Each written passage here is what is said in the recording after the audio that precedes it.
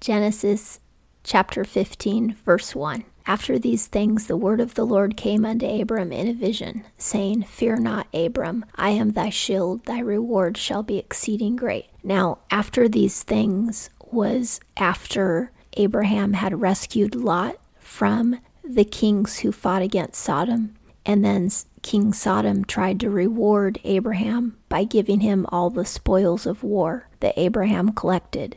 But instead of receiving the spoils, he gave God 1/10 of what he collected.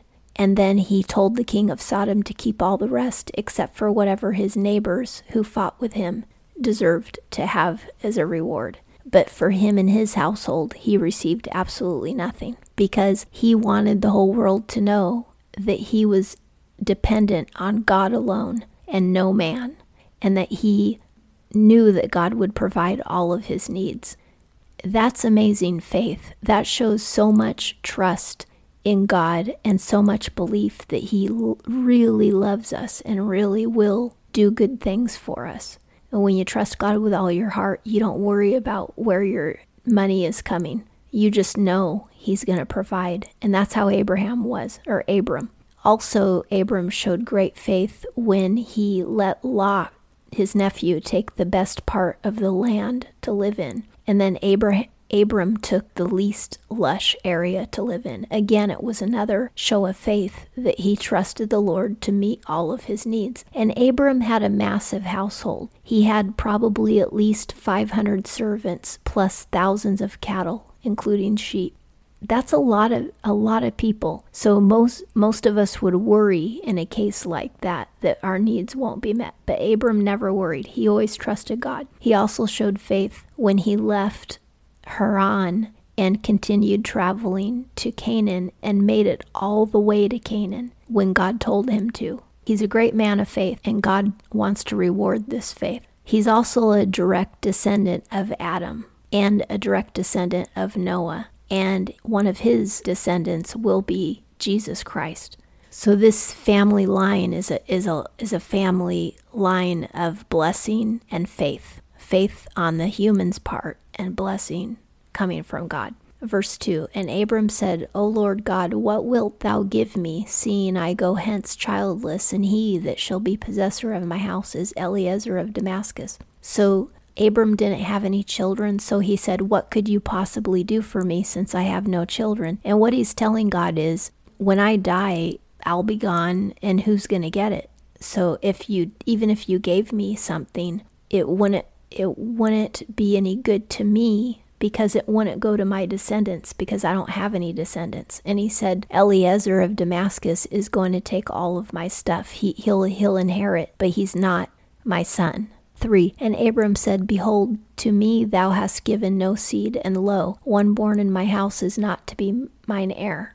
So whenever births are happening in his household, it's always a servant giving birth, not his wife. And so he has no heir. So he's basically just telling God, I don't know what you could possibly do for a man who has no heir. 4, And behold, the word of the Lord came unto him, saying, This man shall not be thine heir, but he that shall come forth out of thine own bowels shall be thine heir. Now in the Old Testament, bowels doesn't mean intestines like it does today. It just means from deep within you. So in the Old Testament, when they say that my bowels were moved, they don't mean that they were pooping. They mean that they were crying. And when they say a child coming from my bowels, it means a child coming from your seed. So God says, no, this Eliezer isn't going to be your heir. You're going to have your own heir. You are going to have a child. 5, And he brought him forth abroad and said, Look now toward the heaven and count the stars, if thou be able to count them. And he said unto him, So shall thy seed be. So basically God is making an analogy, and it says he brought him forth abroad. So God drew him out to a place where he could look at the stars really well. So maybe to a plain or something. And he said, Look at all the stars. If you can count those, then you'll be able to count all of your descendants, because your descendants are going to be like that. So many that they can't be counted, which is true. Nobody knows but God how many descendants of Abraham there are today. 6, and he believed in the Lord. Again, he believes in the Lord. See, this is so crucial.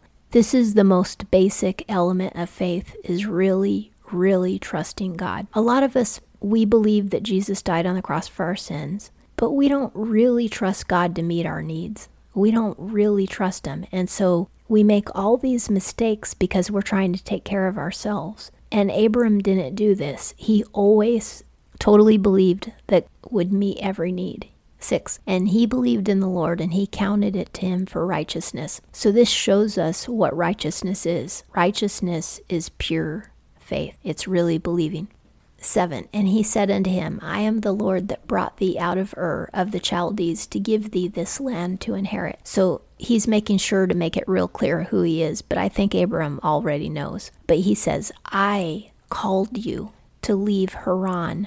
And actually, God had called his father to leave Ur. This is proof right here that God had called his father to leave Ur. But his father stopped in Haran and didn't go all the way to Canaan. Then God spoke to Abram and said, get out of Haran and go all the way to Canaan. That shows you that even from the time of Abraham's father, when his father was alive, God had called that family to Canaan. I am the Lord that brought thee out of Ur of the Chaldees to give thee this land to inherit. 8, and he said, O Lord God, whereby shall I know that I shall inherit it? 9, and he said unto him, take thee a heifer of 3 years old, and a she-goat of 3 years old, and a ram of 3 years old, and a turtle dove, and a young pigeon. So it's probably like a virgin cow, and a she-goat of 3 years old, and a ram of 3 years old, a turtle dove, and a young pigeon. Now, a lot of these animals are the same animals that get used for sacrifices. Later, God commands that a lot of these animals be used as sacrifices in Exodus. But what we're going to read about in this chapter is actually not a sacrifice. It's a covenant ceremony. 10, and he took him all these and divided them in the midst and laid each half over against the other. But the birds divided he not. In Exodus, when they use birds for sacrifice, they don't divide the birds then either. And I don't know if it's just because they're so small. I'm not quite sure why the birds never get divided. But these aren't being divided as a sacrifice. Again, this is a covenant. 11, and the birds of prey came down upon the carcasses, and Abram drove them away. So after he cut the animals in half and separated each half, he laid the halves lined up, and God has never been into torture or terrorism. So Abraham would have killed the animal first and then cut it and separated it. He wouldn't have cut it alive. So he separated them, which is an ancient practice for doing a covenant. When both parties walk between the broken pieces of the animals, it means that they will never attack each other. And they'll always be friends, basically. There'll be peace between them. So if two kings or leaders walk between the pieces, that means they're like eternally friends. But the fact that the carrion birds came to eat the carcasses shows you that Abram had to wait for a while for God to show up. So Abram had to spend some time shooing the birds away. 12, and it came to pass that when the sun was going down, a deep sleep fell upon Abram, and lo, a dread, even a great darkness fell upon him. So there are verses in the Bible that say that God dwells in darkness. He is light, but he dwells in darkness. I can't explain that. It's a mystery, but that's what the Bible says. So this darkness that God dwells in actually fell on Abram and put him into a deep sleep. A lot of times in the Bible, people will fall on their face in terror before God because he's so holy. We're so filthy compared to God. And that's why you often see people falling down in fear when they see God or angels, because they're so unused to that purity, that holiness. It's overwhelming to a dirty person like you and I who've committed sins and done bad things in the past. To be in front of God is just, it makes you tremble. Well, I think to keep Abraham from being afraid, overly afraid, I think God made him go to sleep. And I think that's what's happening here, is so that he wouldn't be frightened to death. God put him to sleep. 13. And he said unto Abram, Know of a surety that thy seed shall be a stranger in a land that is not theirs, and shall serve them, and they shall afflict them 400 years. Now this is a prophecy, and he spoke it in Abraham's dream. So Abraham was asleep, but he heard the voice of God at the same time that he was sleeping. And this is a prophecy talking about when, later on you'll read about it in the book of Exodus, that the Israelites became slaves in Egypt for 400 years. It was because they went there as guests in Egypt, but then the king who received them as guests to live there, he died, and a new king came who didn't care about them. And then the new king turned them into slaves, and they were slaves for 400 years. So that's what God's talking about. This is a prophecy. Okay, 14. And also that nation whom they shall serve, Egypt, I will judge, and afterward shall they come out with great substance. Now in the verse it doesn't say Egypt. I threw that in because we know when we read Exodus that it is Egypt. And God says he will judge. Well, that's the plagues that God sent on Egypt. I think it was 10 plagues. And afterward shall they come out with great substance. That also happens in Exodus, because before they leave Egypt, God tells them to ask all of their Egyptian neighbors for gold, silver, clothing, whatever the Egyptians are willing to give them as going away gifts. And so they do ask their neighbors, and the Egyptians just basically throw all kinds of wealth at them. It's because the Egyptians are terrified of their God, and they don't want to offend their God. They're like, here, take whatever you want. So basically when the former slaves leave Egypt, they actually leave really, really rich. They spoil the land of Egypt that way. So this is also prophesying that. 15, but thou shalt go to thy fathers in peace. Thou shalt be buried in a good old age. So he's saying, you, Abraham, will live a life of peace. You won't be a slave. You won't be going to war. You're going to live a good life. And all of this trauma will happen long after you're buried. 16, and in the 4th generation they shall come back hither, meaning here, for the iniquity of the Amorite is not yet full. So God is saying in the 4th generation after they leave Egypt, because they were in the desert for 40 years, and if a generation is 10 years, which makes perfect sense, because every generation is 10 years, the 4th generation is the generation that came out of the desert after they left Egypt, and that does make sense that would be the generation that would fight the Amorite. So yeah, this is very accurate, because 40 years after they left Egypt, they entered Canaan, and they did fight the Amorite. 17, and it came to pass that when the sun went down, and there was thick darkness, behold, a smoking furnace and a flaming torch that passed between these pieces. Now, this is really important, because this is God himself passing between the two pieces in the form of smoke and fire. God, he is performing the covenant, because according to this peace covenant, you have to walk between the pieces, which is exactly what God does. But you'll notice that Abram never walked between the pieces. And that shows you and I that when God makes a covenant, he basically carries it out all on his own. He doesn't expect us to carry it out. He only expects us to love him, believe him, and obey him. But he doesn't expect us to carry out his covenants. You can see this with Christ on the cross. Jesus Christ not only obeyed the Father and resisted sin, unlike you and I, which is what the church is supposed to do, but he also did what God is supposed to do, which was sacrificing his life, his own life, for the church. So Jesus fulfilled both ends of the covenant for our salvation. He obeyed the Father, which we never did, and he died for us, which we never could do. So Jesus did both. He does what the church has never done, and he also does what the Father could only do, because we should have obeyed Jesus, right? But we didn't. We all sinned, and yet he obeyed the Father. So God always fulfills both ends of the covenant. So here you only see God walking through the pieces, but the covenant stands. From Abram would come many, many descendants that could never be counted, and the Messiah would come. And God would make it all happen without any help from Abram. Pretty amazing.